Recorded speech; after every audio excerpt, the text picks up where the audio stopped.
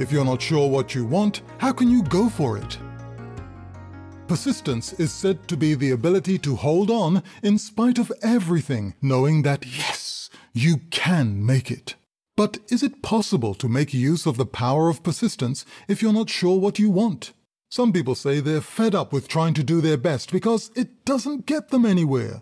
But ask them, where do they want to go? What do they want to achieve? And chances are they have not identified a goal. If you're not sure where you want to go, it's going to be difficult to stay on the road. But if you know your target, you keep moving. Even if there are obstacles in the road, even if you make mistakes and take a few wrong turns, you continue on the journey. And then there are those who have a goal but lose focus. They give up on the eve of success. After making fantastic effort, they run out of steam, almost as if they can't see the finish line just 5 yards ahead. Keep focused. Hold on. Hope you have a great day.